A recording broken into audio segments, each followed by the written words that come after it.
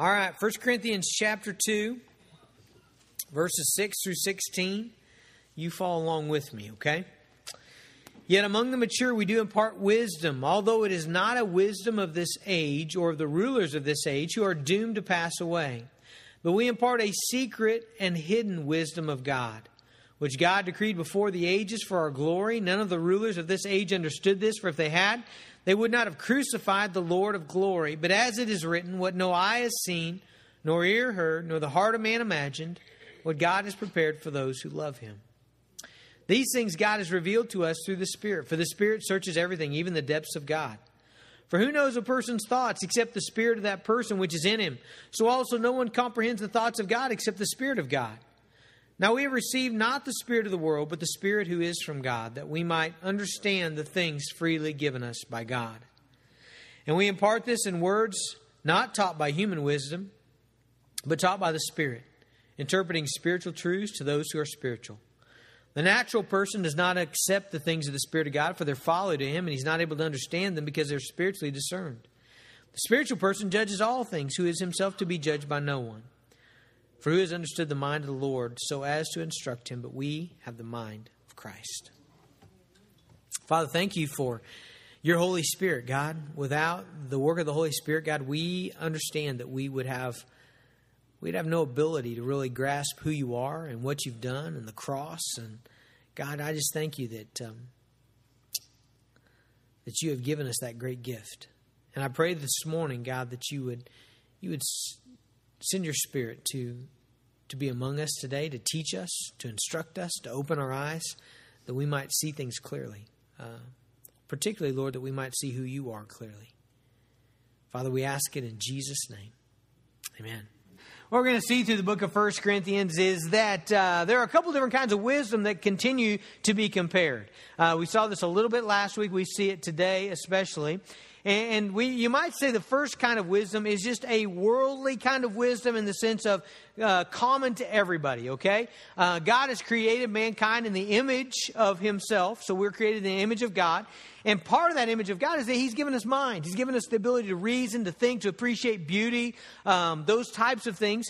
And so that's given to all of mankind. And so what you have is you have people on this planet who understand the body and electricity and engines and computers and planes. And you have all kinds of people who understand all kinds of things. Now, the reason I'm pointing that out is because what we're going to see is you don't need to be a Christian to have a lot of worldly wisdom, to have a lot of intelligence, to understand the world, parts of the world very well. In other words, you don't have to be a believer. You don't have to come to know Jesus Christ as your Lord and Savior to be a great brain surgeon. I think there are probably brain surgeons in the world who can do a great job at their skill, and they don't believe in Christ. They don't know the living God. Now, it kind of makes me feel better when they do, if they're operating on my brain, but yet still understand that is true. You know, there are a lot of people that don't trust Christ, that don't believe in Christ, who are great mechanics. They may be a great teacher of math or guitarist or an artist or a computer programmer or an astrophysicist. There are all kinds of people who don't trust Christ, who are wise in areas from airplanes all the way to zoology, okay? And so there is a worldly type of wisdom. Are we clear on that? There's a worldly type of wisdom. Now, the wisdom that Paul's talking about here, though, is the wisdom of God. Separate category. Different thing, okay? This is not something you learn at school. It's not something you watch a TV show and bam, it just clicks, okay? This is a different kind of wisdom. It is the wisdom of God. It's biblical wisdom. It's a wisdom that begins with fearing the Lord. It's a wisdom that centers upon knowing God, okay? So there's a separate kind of wisdom, and the root of it is knowing and seeing God for who He really is, okay? Now, that kind of wisdom overflows into forgiveness of sins and being joined to Jesus Christ and being saved from the wrath of God and bearing the fruit of the Spirit, as it's called in the Bible. And it leads to joy indescribable and peace that surpasses understanding and victory over death and a resurrected body and eternal life. Okay, all of those things are in this category of what we might call the wisdom of God. Okay, verse 7, Paul calls it a hidden, a secret wisdom. Not that it's like Indiana Jones, you got to go find it somewhere in the desert, in a tomb that's booby-trapped. Not that kind of hidden, not that kind of secret, but rather there are people who understand it by the Spirit, and there are people who don't. That's why Paul calls it hidden. hidden, okay? So that's what we're talking about today, is this hidden wisdom of God. Now, to begin with, what I'd like to do is I would like for us to look through this passage and define exactly what this kind of wisdom is. What are we talking about here in this kind of wisdom, okay? So we're going to give several characteristics. Number one, again, we've already said this, we're going to say it again, it's a wisdom that comes from God. Verse 7 says, but we impart a secret and a hidden wisdom of God, okay? So this isn't something you find in a test tube, okay? It's not something you find in the science lab. It's not something you figure out, from a magazine, okay? This is something you get from God, okay? If you understand who God is rightly, and if you understand what His plan for you is, if you understand what God is doing in the world and all into eternity, if you truly, rightly see and understand that, you got that from God, okay? We're going to emphasize that throughout this message. What Paul says, you got it from God. It came from God. Second of all, it's a wisdom that brings us into glory, okay? Here's where the thing really gets exciting to me, because I really like to talk about glory. Verse 7 says, but we impart a secret and a hidden wisdom of God, which God decreed before the ages for our glory. Okay, now what does the word glory mean? Well, defined, it means radiance or splendor or honor, power, greatness, magnificence, okay? But you really can't define glory rightly unless you relate it to God. Okay? It's got to be rightly related to God. Okay? You know why? Because God is glorious. Okay? God is the definition of glory. He is glorious. And by God being glorious, what we mean by that is every aspect of beauty or strength or power or truth or love or grace or peace, all of that is in God to the infinite degree. Okay? So you might have a little bit of strength, okay? You might be able to throw a rock real far, okay? You might have a little bit of compassion. You might feel sorry for people when they're sick, okay? You might have a little bit of beauty, You might have a lot of beauty. I don't know. But God has all of those things to the infinite degree, okay? As far as all of that can be pushed, as far as all of that can exist, that is God, and He is glorious, okay? So there's kind of our root definition of glory. And so what this is telling us here is that this wisdom of God is given to us for our glory, okay? So I begin to get excited about that through this wisdom, God is bringing us to share in this glory, okay? Now, next thing it says is that this wisdom leads to us understanding and being in the glorious plan of God for His people. Look at verse 9. As it is written, what no eye has seen, nor ear heard, nor heart of man imagined, what God has prepared for those who love Him. Okay? You know why I really like that verse? Because here's what it's saying. Whatever you have in your mind as the plan of God for your life, it's better than you think it is, okay? Whatever you've got in your mind, okay?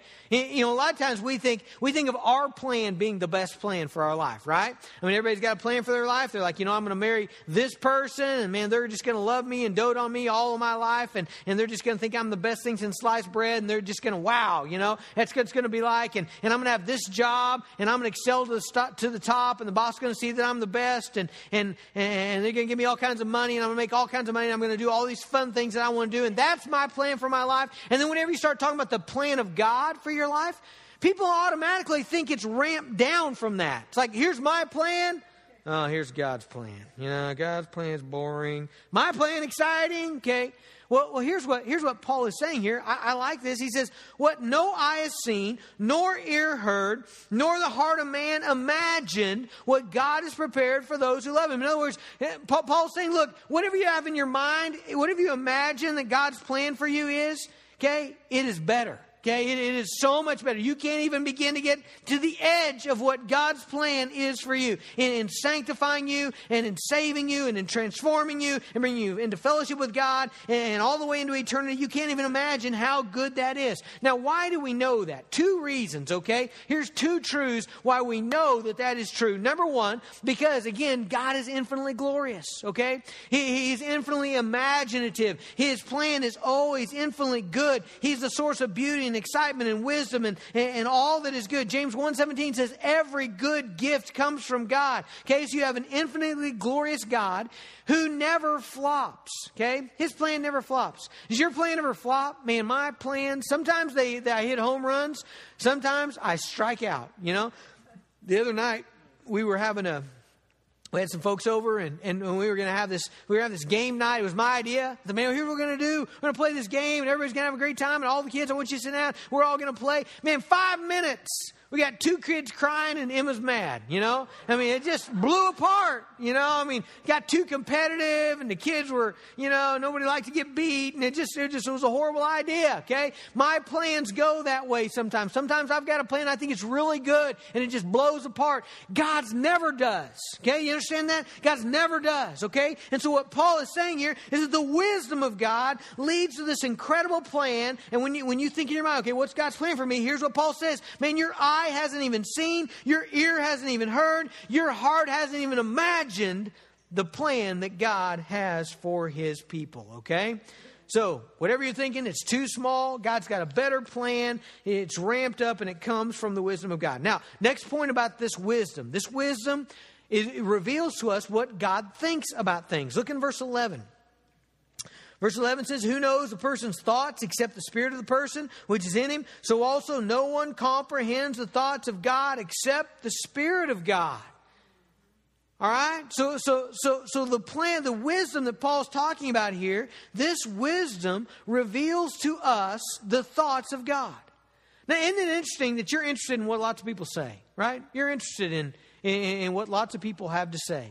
You know, you're interested in what Jimmy Houston has to say about fishing. You know, you want to know that. You know, you understand that he catches a lot more fish than you do.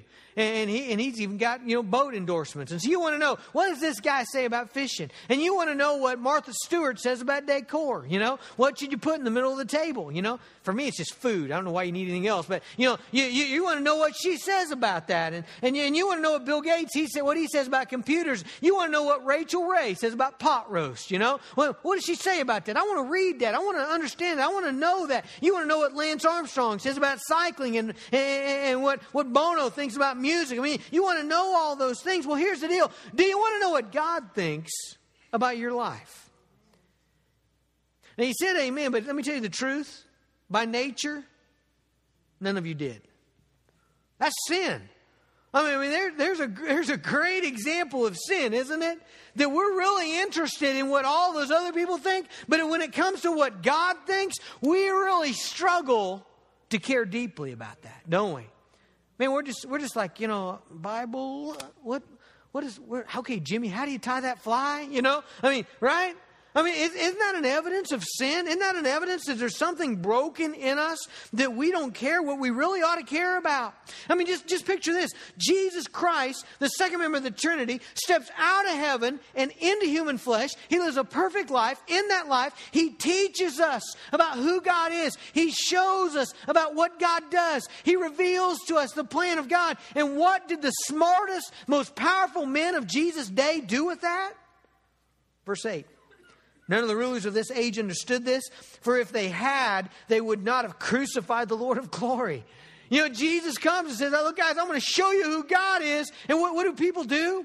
They create a mock trial with false witnesses. They falsely accuse Him. They beat Him and torture Him and hang Him on a cross and execute Him. That's sin. And that shows that we're not thinking God's thoughts, okay? We're not wanting the wisdom of God. And so what you have here is you have the wisdom of men and you have the wisdom of God. Okay? Now here's the next question. How do you get this wisdom? How do you get the wisdom of God? Well, first of all, let's just say this, and we're going to talk about this all throughout the rest of the message. You get it from the Holy Spirit. Okay? Verse 10. These things God has revealed to us through the Spirit.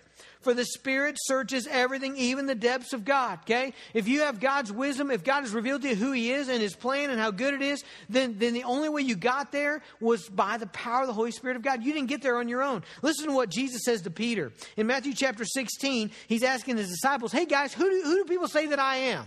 What's the talk around town?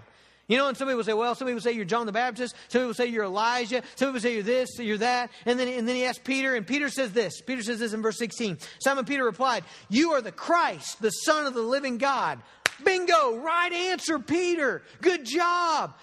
Peter begins to puff up his chest. Peter begins to look around at the other disciples and say, man, you guys just don't get it, I gave the right answer. I know who Jesus is. I've got it together. Here's what Jesus says to Peter in verse 17. Jesus answered him, blessed are you, Simon Bar-Jonah, for flesh and blood has not revealed this to you, but my Father who's in heaven.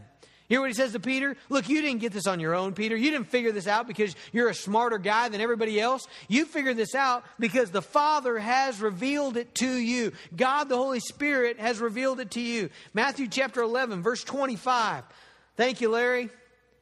I know that when it's a little chilly up here, it's got to be frigid out there. I don't know. Jeff says it's just fine. Pauline's got her parka on. I thought it was strange when I pulled up and the air conditioners were on. I thought, what happened, man? You guys, all that hot air, you're singing, man. You're singing so great. Matthew 11:25. Listen to this. I thank you, Father. This is what Jesus says. I thank you, Father, Lord of heaven and earth, that you've hidden these things from the wise and understanding and revealed them to little children. Remember that last week? We talked about how a little girl like Avery, 7, 8 years old, man, she can embrace and understand the things of God. Because God hadn't put it on this scale where you got to be a rocket scientist, you got to be a genius to figure it out. No, it comes from God. It's revealed from God. Verse 26. Yes, Father, for such was your gracious will. All things have been handed over to you by my Father. No one knows the Son except the Father, and no one knows the Father except the Son, and anyone to whom the Son chooses to reveal him. Okay, so how do you get this wisdom? Well, it comes from God. It comes from the Spirit of God. Now, the really cool thing about that, verse 11 tells us, is that we are certain that we're getting the right information here. Okay, look at verse 11. Verse 11 says, "For who knows a person's thoughts except the spirit of that person which is in him?" Okay, that's true, right? Nobody really knows the thoughts of somebody else except that person. I know Emma better than anybody else in the world. She knows me probably better than anybody else in the world. But if she has thoughts, okay, and she tells them to me, and I try to communicate them to you, you know what's going to happen there? There's going to be a margin of error, isn't there? You know why I know that? Because there's all the time this happens. I think I know what she thinks, and I don't really know, okay? Now, that happens all the time. You know why? Because it's really hard to know somebody else's thoughts. Okay, but here's what Paul is saying here.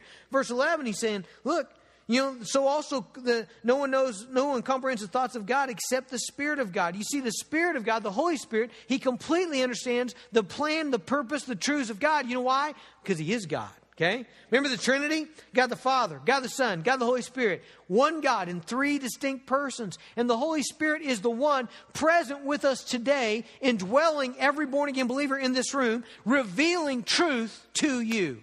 Okay? That's a good thing. God is revealing to you who God is. Okay? The Spirit is revealing to you who God is. And so, the ones who understand who God is and the wisdom of God, they are what verse 13 calls spiritual people. Okay? Look at verse 13. And we impart this in words not taught by human wisdom, but taught by the Spirit, interpreting spiritual truths to those who are spiritual. Okay? Now, who are those who are spiritual? You could answer that in a lot of different ways, right? Spiritual people. Have you ever been to like Cripple Creek or one of those places? There's always like a whole spiritual block, isn't there? Like where you have all those little shops of spiritual people. They call themselves spiritual people. What do they mean by that? What they mean by that is they are interested in spiritual things. It could be demonic things, okay? I mean, it could be anything from dream catchers to marijuana pipes, and they're spiritual. What they mean by that is, boy, we are spiritual people. We do yoga, we meditate, we go out and eat leaves and bark, and so we are spiritual people, okay? That's not what Paul means. Paul means a very simple thing, Instead of saying, well, who's spiritual and who's not, all this stuff. Here's what Paul means by that. A spiritual person is someone indwelt by the Spirit, okay? The Spirit, the Holy Spirit, okay? Not any spirit, not Casper, the Holy Spirit. Verse 10, these things God has revealed to us through the Spirit. Verse 12, now we have received not the spirit of the world, but the Spirit who is from God. Okay, so a spiritual person is someone who is indwelt by the Holy Spirit. Romans chapter 8, verse 9 says that's every born-again believer. Listen to what it says. You, however, are not in the flesh, but in the Spirit, if in fact the Spirit of God dwells in you. Anyone who does not have the Spirit of Christ does not belong to Him. Okay? So a believer has the Holy Spirit. An unbeliever does not have the Holy Spirit. For 18 years of my life, I did not have the Holy Spirit. After May of 1990, after I was born again, the Spirit of God lives within me. Okay? So that's who Paul's talking about when he talks about a spiritual person, okay? He's talking about the Spirit of God dwells in you, and He has turned the light on in your life, okay? I'm going to use that imagery. He's turned the light on in your life. Does that make sense to you? It makes sense to me. That's really what I feel like happened to me in May of 1990 is when I came to know Jesus, when I repented of my sin and put my faith in Christ, I feel like God turned the light on, you know? And it was all of a sudden like I saw things differently. Things that I never cared about, all of a sudden I cared about. Things that I had never loved, all of a sudden I loved. Things that I had never been interested in, all of a sudden I was interested in, okay? And it was like the light had come on in my life. Now you're saying, well, that's a great analogy, Pastor, but it's not scriptural. It actually is scriptural, okay? 2 Corinthians chapter 4, verse 6. This is a verse that I have, that I pray for my daughter Haven, my 4-year-old. On my phone, I have a prayer list. It's got many of you in it. It's got my family in it. And in my family, I've got things that I pray for them about, and then I've got verses that kind of go along with that. Well, one of the things I pray for Haven is that she would come to know Jesus, that she would come to see Jesus for who He is, that she would come to understand the glory of Jesus Christ and who He is. And so this is a verse I pray for her. In verse 6, it says, for God, who said, let light shine out of darkness. Okay, it's talking about Genesis 1. Remember, God's the one who was here when it was just darkness. There was nothing that existed. And God said, let there be light. What happened when God said, let there be light? Boom, there was light, okay? And so that same God, listen to what Paul says here, has shown in our hearts to give the light, to turn on the light, if you will, to give the light of the knowledge of the glory of God. Okay? What happened when the light came on? I saw the glory of God in the face of Jesus Christ. Okay? And so that's the image here of what Paul is going to later in verse 14 and 15 describe as the natural man and the spiritual man. Okay? The natural man is the man who exists in his natural state. He's just like he was when he was born. He has not come to see Christ. He's not come to see who God is, and so he is a natural person. Okay, the spiritual man is someone whom God has turned the light on in their life, and now they're indwelt with the Spirit of God, and now they begin to see who God is. They begin to see the wisdom of God, because the wisdom of God begins by seeing who God is. All right, are we clear on that? Because I want to step over and talk about something else for a little bit. Okay, so you got natural man, doesn't have the Spirit, doesn't understand the things of God, doesn't understand who God is. Spiritual man has the Holy Spirit, understands who God is, understands the plan of God, at least to some extent. Okay? All right? Now, let's step over here. In this category of spiritual people, okay, who are indwelt by the Holy Spirit, I would argue that depending on where they're at in their spiritual life right now, depends on how much truth and how clearly they see the things of God. Okay? In other words, I don't think it happens that, man, you got the Holy Spirit, you're saved now, boom, it all becomes crystal clear. You just see everything. I think it's a progressive thing that happens. I think and it happens according to how much you are yielded to the Holy Spirit, okay? In other words, if you've got sin in your life, if you're over here and you're a spiritual person, but you're resisting God, you're not obeying God, you're not trusting God, you know, then you're not going to see things clearly as you ought to. Let me give you some scriptural evidence for that. Down here in chapter 3, same book, just go down a couple verses. Verse 1 of chapter 3, but I, brothers, could not address you as spiritual people. Paul's saying, you are spiritual people, but I couldn't talk to you that way. You know why? Because you're acting like people of the flesh, as infants in Christ. You're acting like big babies, okay? He says, I fed you with milk, not solid food, for you're not ready for it. And even now you're not ready. For you are still of the flesh. For while there is jealousy and strife among you, are you not of the flesh and behaving only in a human way? So you see what Paul says? Man, you guys are full of conflict and quarrels and strife. And because of that, I can't feed you meat. You know, I got to get out the bottle. I can't get out the T-bone. You know why? Because you're not ready for the T-bone. You're not receiving it because you're all bound up with sin. And you're not submitting to the Holy Spirit. In James chapter 1, verse 21, let me give you another verse. James talks about receiving the word. But listen what he says. He says, put away all filthiness and rampant wickedness and receive with meekness the implanted word which is able to save your souls. Okay, what do you got to do to receive the word? You got to put away this other stuff. Let me tell you how James describes wisdom in chapter 3. James chapter 3, verse 13. He says, who is wise and understanding among you? By his good conduct, let him show his works in the meekness of wisdom. But if you have bitter jealousy and selfish ambition in your hearts, if your heart's all full of selfishness and bitterness, he says, don't boast and be false about the truth, to the truth. This is not the wisdom that comes down from above. You don't got God's wisdom, man. You're not seeing it clearly. But what you got is earthly and unspiritual and demonic. Verse 16, for where jealousy and selfish ambition exist, there will be disorder and every vile practice. But the wisdom from above is first pure, peaceable, gentle, full of reason, on and on he goes. Okay, so does that make sense? So you got natural people, okay? They don't have the Holy Spirit yet. They don't see God clearly, and so they don't understand the wisdom of God. You got spiritual people. They have the Holy Spirit. They have at some point in their life seen God clearly, okay? But even within this category, different times in your life, you're going to see clearer or more fuzzy depending on how much you are submitted to the Holy Spirit, okay? All right, are we clear there? Okay, let's keep going then. Let's keep going. What does it mean in verse 14 when it says the natural person, let's talk about the natural person, does not accept the things of the Spirit of God, for they are folly to him, and he's not able to understand them. Okay? What does that mean? Okay?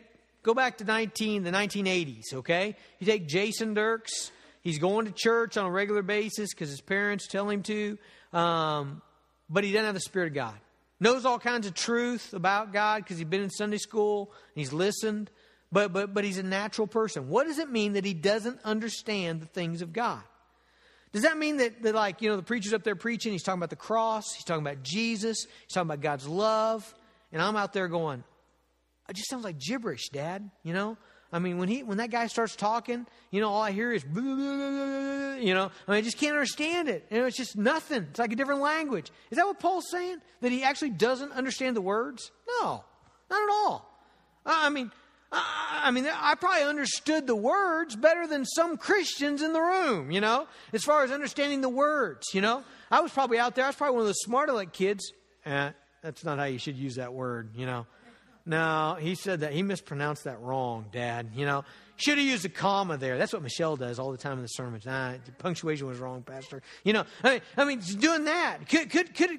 That's possible, right? It's not that they didn't understand the words, okay? Understood the words. Understood who Jesus was. Understood this guy died on the cross. He was God's son. He rose from the dead. I could have told you it all. But here's the deal.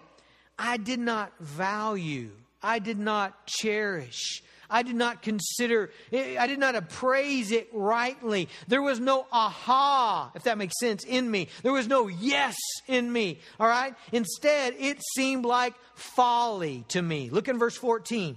The natural person does not accept the things of the Spirit of God, for they are folly to him. Wasn't that I didn't understand the words, I did. But it was folly to me. What does folly mean?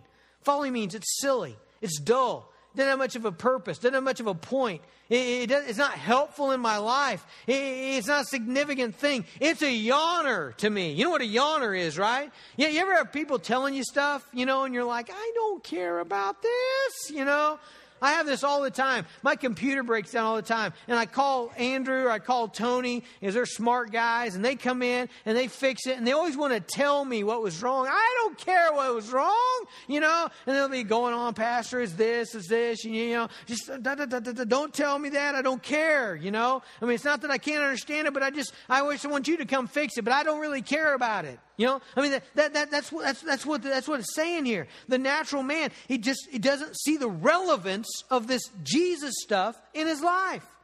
Right? And so that's why when he comes to church or someone talks to him about Christ, they talk to him about the truths of the Bible. And they say things like, hey, you know what the Bible says? The Bible says money won't satisfy. And the Bible says that, we ought to give to Christ. And here's what I'm doing. I'm giving my resources to missions and I'm getting treasure in heaven. And that guy's sitting back there going, what? He understands the words, but to him, that's silly. That's silly. You should use your money to buy a new bow. You should use your money to buy a motorcycle. You should use your money. That's the stuff. I mean, to him, this all sounds silly. To the natural man, when you tell him, hey, Jesus said love your enemies, he's like, okay, I understand what you're saying, but that doesn't make any sense. Why would I love this guy who's got it in for me? Why would I love this guy who did me wrong, who cheated me? Why would I love that guy? He just doesn't get it. He doesn't get the significance of that. He doesn't value that. When you talk to him about the mercy of God and the unconditional love of God, when you talk to him about that, he's a sinner. You know what? He understands what that means. He understands what sinner means. I understood what sinner was. But in my heart of hearts, it wasn't relevant to me. Here's the way I looked at myself. I looked at myself as I'm a pretty good guy. I'd be riding around with my buddies in the car, and I was completely 100% sure that I was better than all those guys. They're wretches, and I wasn't that bad. And I was convinced if we were in a car wreck, God, we were all going to stand before God in heaven, and God's going to say, man, Jason, you're the pick of the litter here. Come on in. These guys, I was convinced of that. And so when you talk to me about the cross, I was like, well, Jesus died for me. Great. I'm glad. I'm glad he did. That's good. Must be a great guy, But it didn't grip me. You know why? Because I didn't see. I didn't value, okay? It wasn't that I didn't understand the words. I understood the words, but I did not judge them rightly, okay? Now look at verse 15, okay? Talk about that. So the natural man, he hears the wisdom of God, but it's folly to him, okay? Verse 15, the spiritual person judges all things, but is himself to be judged by no one. All right, now that word judge, okay? Here's what immediately comes to, I think, our minds, and this is wrong, okay? Immediately when we think of that, we think of a judge goes bad, good, bad, condemned, And we think, all right, that's what I get to do as a Christian, I get to go. No, it's not what you get to do, okay? That word judge in the Greek, it means this. It's kind of what it means. It means to carefully examine and make a decision. That's what you do when you judge, right? You carefully examine and you make a decision. I think the New American Standard Bible hit a home run when they translated this word appraise, okay? Because that resonates with me. You ever had something appraised before? You ever had your house appraised? What do you do when you have your house appraised? Somebody comes in and they look at it, right? They carefully look at it. They look at the roof. They look at the foundation. They look at how well you've kept it up, right? They look at what you didn't do. This is still broke, and this is, there's a hole in the wall here. What happened? They look at all that stuff, and they got their little tablet, and they carefully study it, and then what do? They say your house is worth this much, okay? They make an appraisal. They make a judgment, right?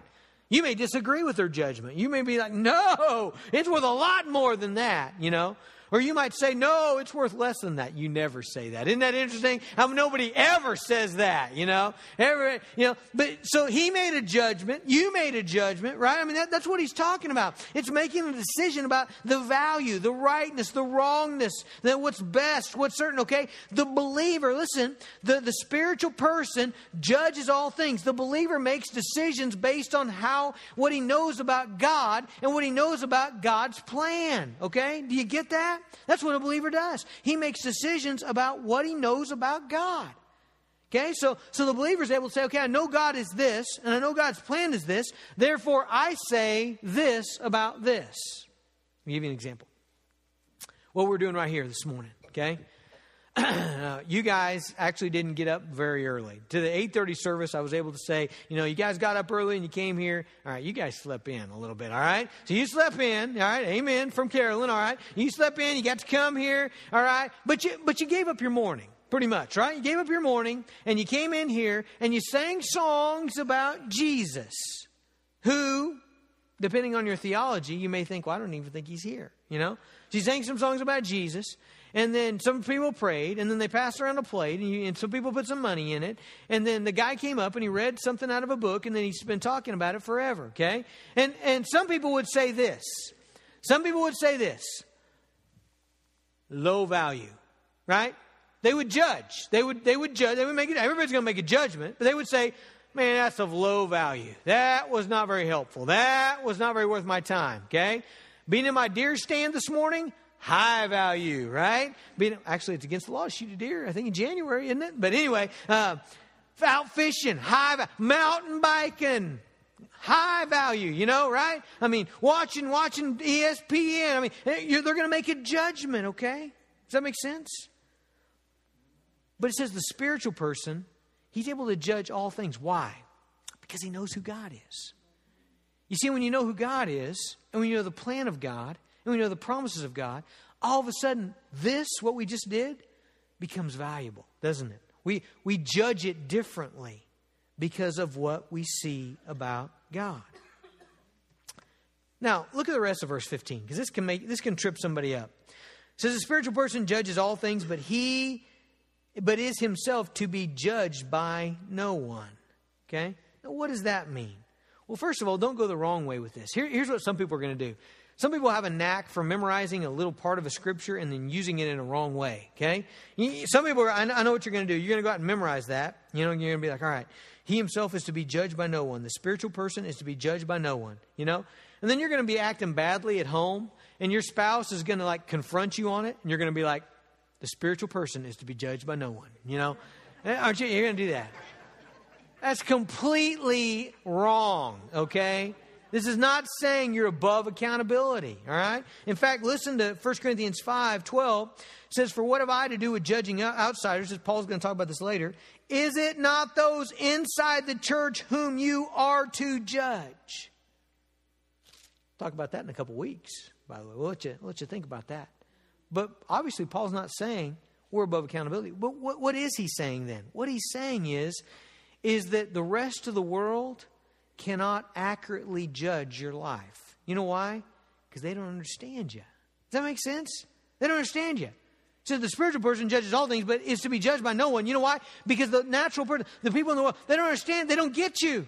You know, they look at your life and they're like, why do you live the way you live? Why do you spend the money the way you spend your money? Why do you parent your kids the way you parent your kids? Why do you give your time the way you give it? You get up early every morning and read your Bible and pray. Why do you do that? That's just a waste of time. You ought to get to work early so you can make more money. You know, I mean, they don't get you. Okay, you stump them. You seem weird to them. You're like an alien. That's what 1 Peter chapter 3 says. And the reason they can't rightly discern your life is because they don't see what you see.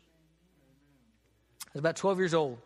I was standing in my front yard, and one of the weirdest things I've ever seen happen to me at that time.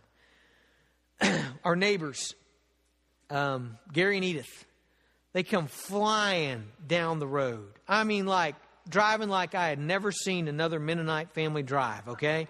We lived in a Mennonite community. We weren't Mennonites, but everybody around us was.